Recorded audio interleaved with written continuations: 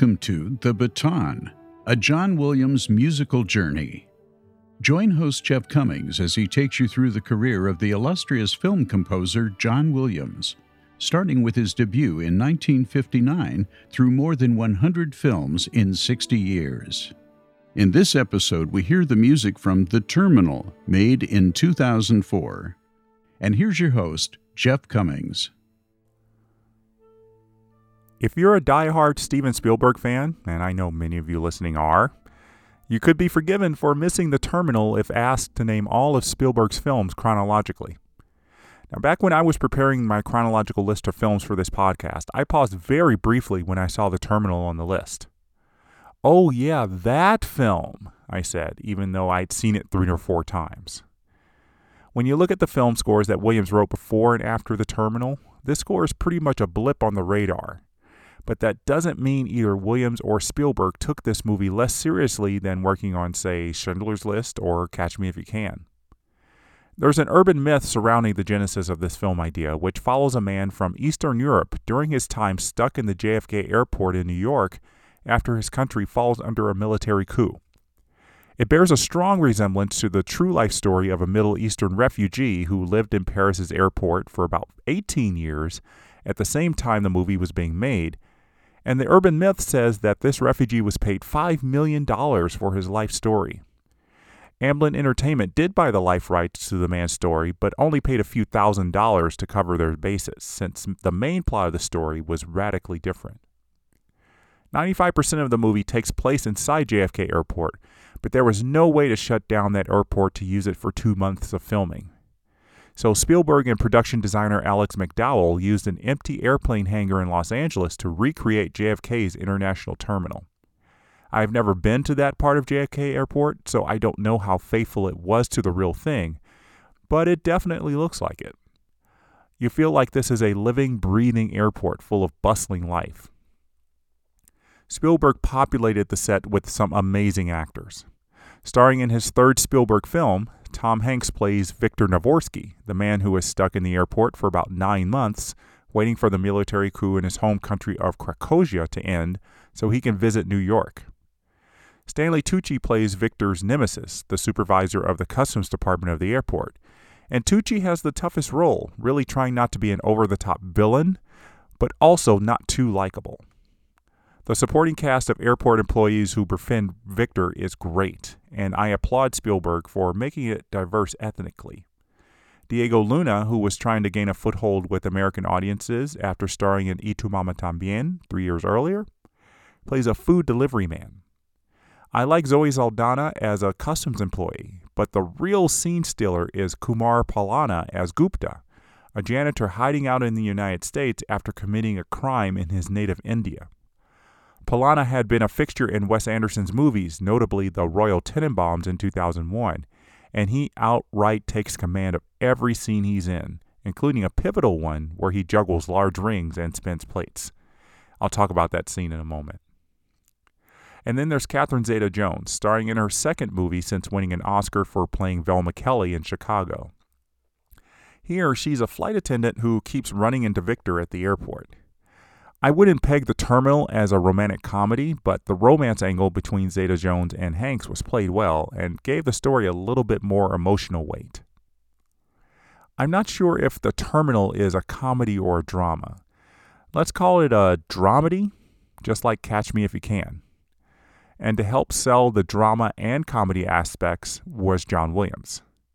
The score is relatively short, about 40 minutes, and that might have to do with the fact that Williams went right to work on this score immediately after finishing the music for Harry Potter and the Prisoner of Azkaban in late March, with barely a month's time for composition.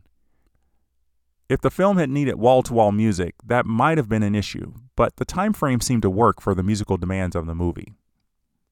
About a year earlier, just before filming began, Williams was asked by Spielberg to come up with an anthem for the fictional country of Krakosia to use during filming. The anthem would play on TV monitors in the film, and be sung by Tom Hanks as well. Williams complied with something that helps you believe Krakosia is a real country.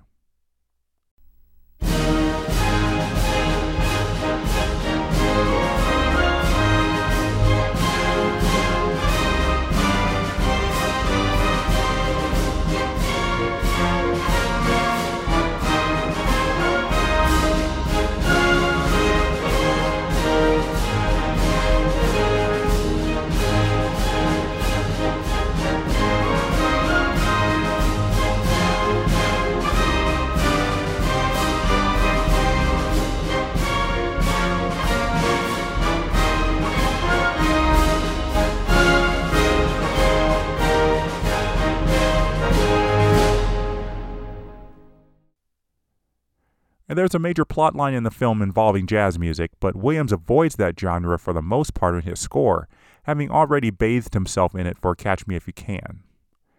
The score for The Terminal feels grounded in the Eastern European style, full of some of the instruments you might find in music from that part of the world. Very fitting since the main character comes from that part of the world.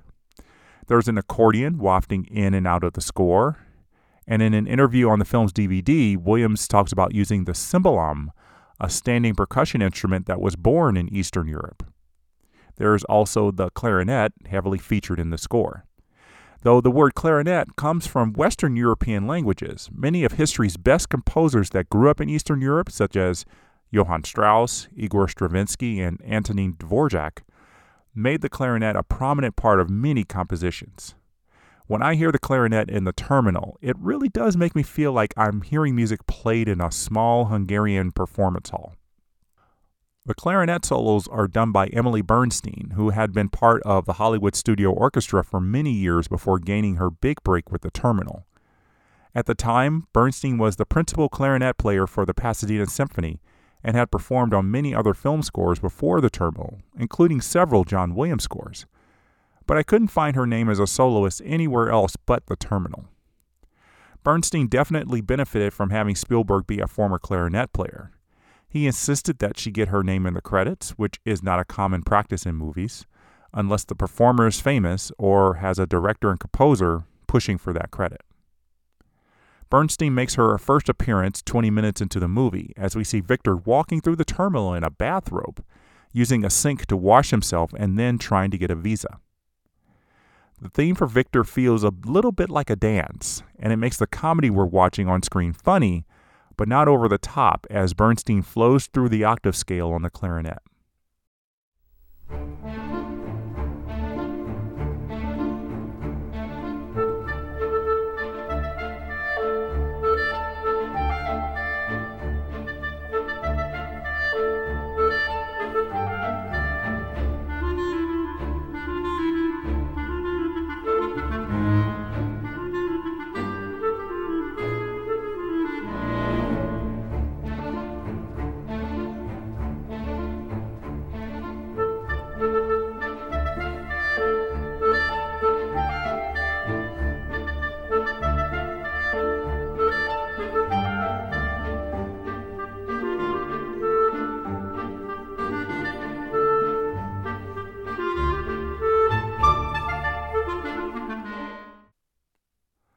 Viktor's theme really stood out for me when I saw this movie in the theater.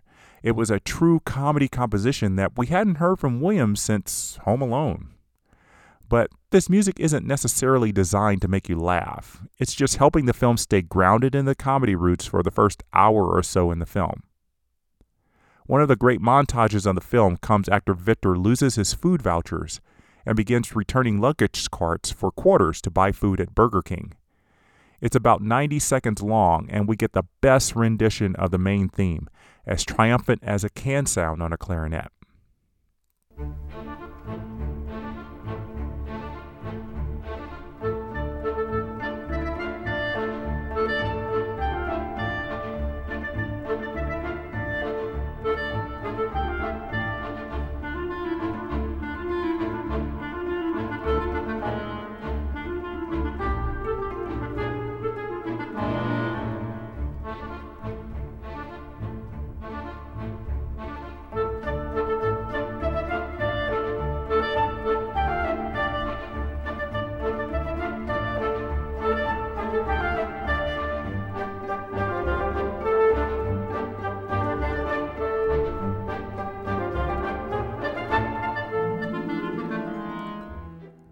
Bernstein gets a break here as the flutes take over.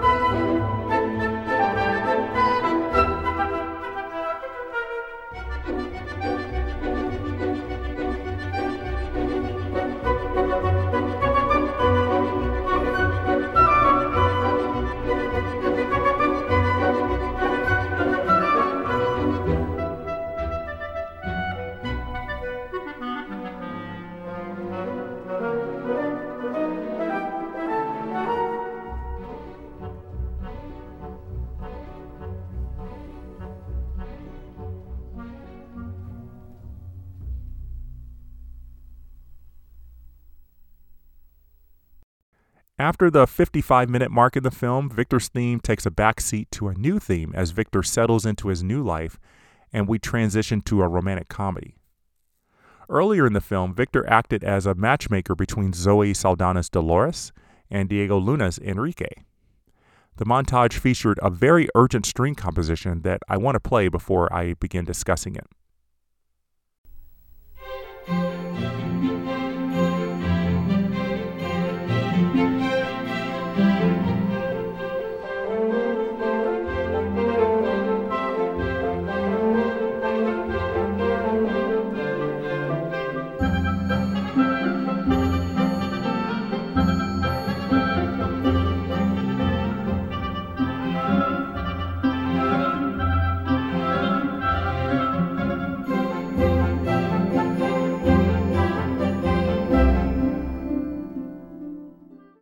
Does it sound familiar? Williams has used a variation of this before, dating back to Heartbeeps in 1981, the theme for Frank Jr. in Catch Me If You Can, and just before this score, during the Quidditch match scene in Prisoner of Azkaban. There have been lots of John Williams fans trying to find incidents of the maestro taking melodies and using them in other unrelated movies, calling it self-plagiarism. Perhaps there are a couple of those instances out there, but I think if a composer likes a particular chord progression and composition, there's no harm in using it a few times. I will say that using it at least 4 times in his career, including 3 times in 3 consecutive scores, is a bit weird. A quick sidebar concerning the matchmaker montage sequence. We find out that Zoe Saldana's character is a Star Trek fan, which would not have been very notable in 2004 while you were watching the movie. But now it's a funny joke because Saldana would play Uhuru in the 3 Star Trek reboot films from 2009 to 2016. So the main love story concerns Viktor and Amelia. Though Viktor knows that Amelia is romantically involved with a married man, she slowly becomes enamored with him once she realizes the mistake of loving a married man. Amelia doesn't know about Viktor's situation, thinking he is just a very frequent flyer. One day, Amelia and Viktor have a romantic dinner on the airport patio, and this is possibly the standout scene of the film. On the surface, it's just 2 people finally having a cannelloni dinner, but the airport employees waft in and out of the scene to keep the scene light. And this is where Kumar Pallana juggles his rings and spins some plates as the scene turns from romantic to sad, as Amelia tries not to think about the married man who is trying to contact her through her pager. In keeping with the Eastern European theme, Williams uses an accordion for most of the scene. The melody is extremely lyrical, so much so that I can imagine Alan and Marilyn Bergman creating a nice song out of it if Williams had asked them.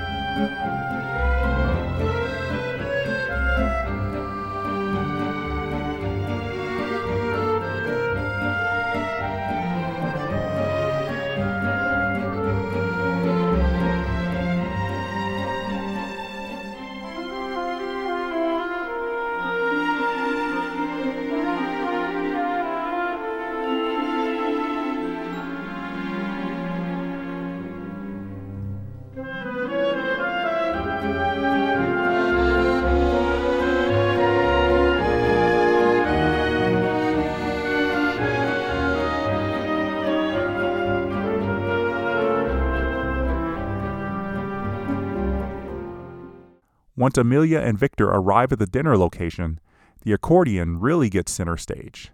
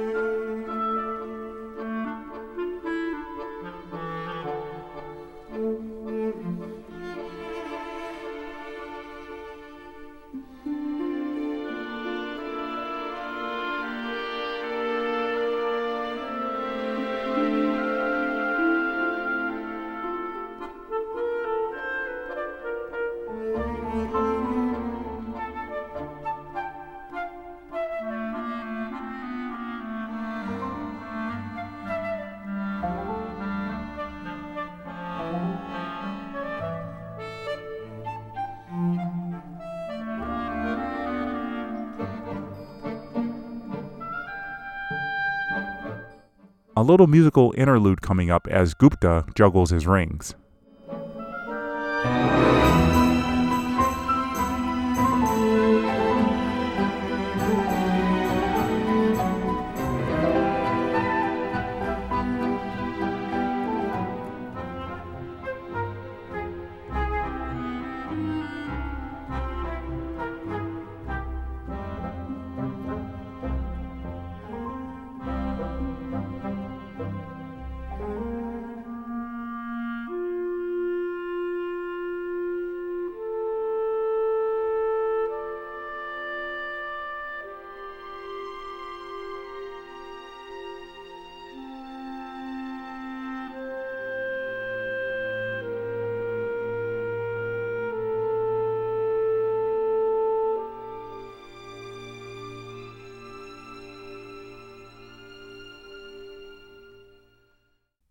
There's a resolution to the scene as Amelia and Viktor throw away their pagers.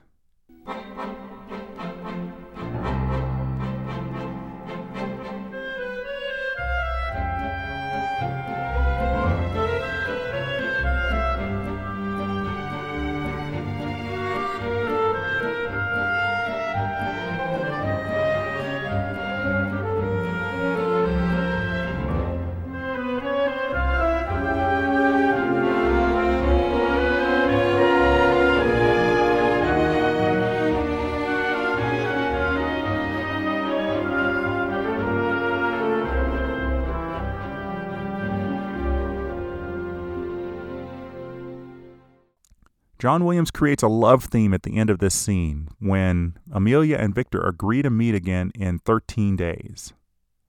The Innocents on piano shows us how pure Viktor's love is for Amelia.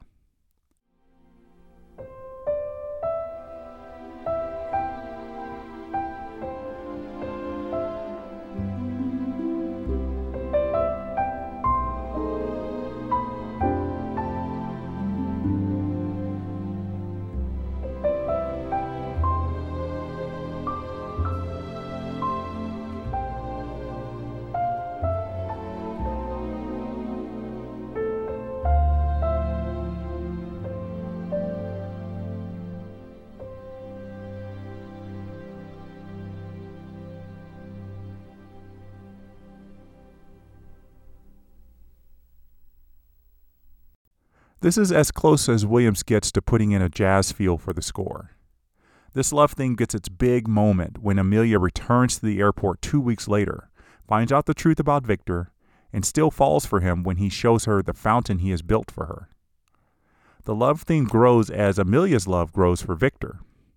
In the film, the love theme plays out on the woodwinds as Viktor talks about the promise he made to his dying father to get the autograph of a jazz saxophone player in New York City. On the soundtrack CD, the love theme plays out on piano and bass, sounding like music in the jazz clubs that Viktor talks about in the scene.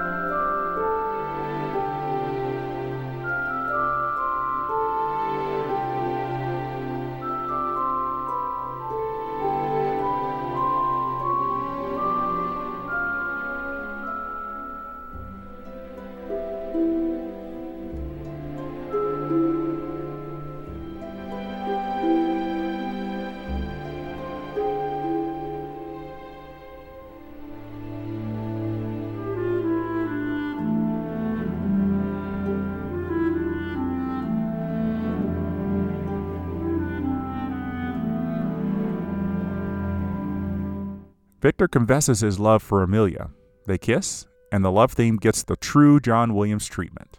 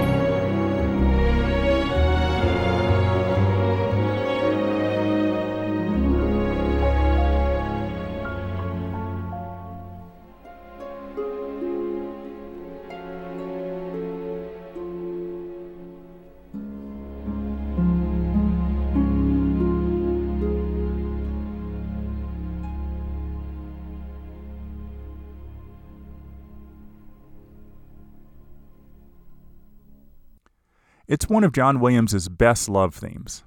It's not as flashy as Han and Leia's theme or Can You Read My Mind or Across the Stars, but it doesn't get flashy simply because this love story isn't going to have a happy ending, and he knows it. The last piece of music we hear in the film is the love theme, playing as Viktor puts the final autograph in his peanut can and takes a taxi to the airport for the plane ride home.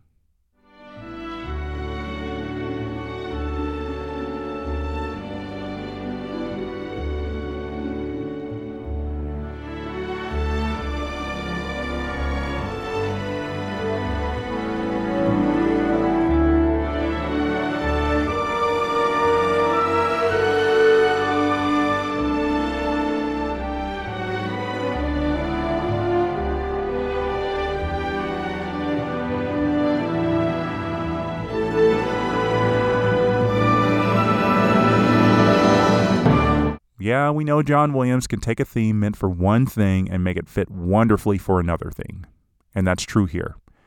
It wasn't the place for Viktor's theme because it's a wonderfully emotional moment. So we close out the film feeling happy that Viktor fulfilled his promise. And then the end credits gives us what would be considered a concert version of Viktor's theme to send us humming on our way out of the theater.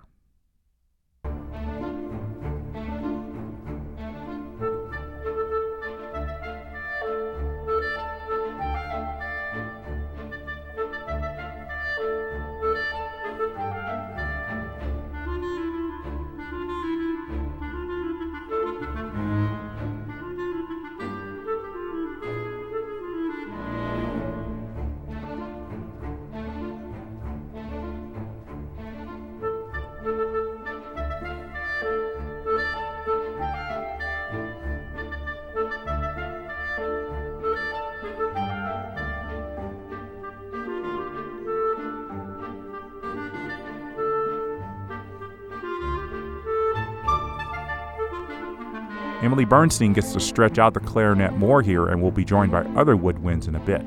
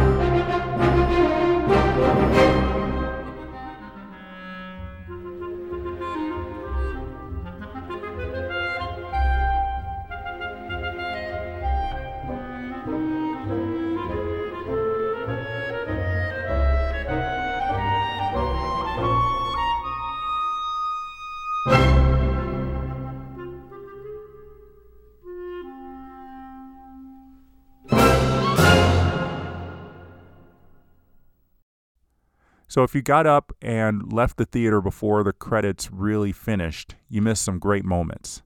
So the main members of the crew, like Spielberg and the producers, the writers, the editors, and of course John Williams, had their signatures displayed on the screen, kind of going back to the signatures that was part of that peanut can. And as I was going through, of course, I didn't know what Steven Spielberg's autograph looked like. I didn't know what Michael Kahn's autograph looked like. I didn't know what Janusz Kaminski's autograph looked like. But I knew what John Williams' autograph looked like because I have a few of them. And it wasn't until it came up that I was like, oh, so it's everybody's signature. And it was just so cool. I really loved it. It was just a nice little part of the end credits. And playing with Viktor's theme just really helped kind of make us smile even more. But I really wish The Terminal was more successful at the box office. I think Emily Bernstein might have received the same type of recognition Dan Higgins did for Catch Me If You Can. Unfortunately, she didn't live long enough to enjoy the benefits of seeing her name in the film credits. Bernstein died of liver cancer in January 2005, just about 6 months after this film was released, at just 46 years old. Bernstein took the assignment for The Terminal in between chemotherapy treatments and said the work helped her keep her spirits high. So when I say The Terminal wasn't successful at the box office, I mean that it didn't make $100 million in the American box office like most Spielberg films do. It made a profit of sorts with $77 million in the U.S. plus $140 million more internationally. The Terminal is a forgotten Spielberg film and a forgotten Williams score, mostly because the peer recognition for the film was virtually zero. No Academy Award or Golden Globe nominations, no Grammy nomination, nothing. Alex McDowell was honored with an award from the Art Directors Guild for Best Contemporary Film, but that didn't follow through to a nomination at the Oscars. Williams did win the award for Best Comedy Score from the International Film Music Critics Award. And I have to say the nominees were interesting, including Thomas Newman's Lemony Snicket movie and Shrek 2 from Harry Gregson Williams. This is the same voting body, mind you, that picked Sky Captain and The World of Tomorrow for Best Sci-Fi Score over Prisoner of Azkaban. So take of it what you will. With this score done in May 2004, John Williams had a pretty easy year ahead of him. It was time to rest his brain because 2005 was going to be another year for 4 film scores from John Williams, and he would essentially be tackling all 4 without a break. We won't take a break either on the baton and jump right into the first of these 4 compositions on the next episode, Revenge of the Sith. The final film in the Star Wars prequel trilogy would give Williams the chance to tie a nice bow on the music, and I'll be joined by a fan of the score to give us some insight into the next steps toward Anakin Skywalker's turn to the dark side. Please join us for that. Until then, please remember to post a review on Apple Podcast and tell your friends about the show. Until next time, the baton is down.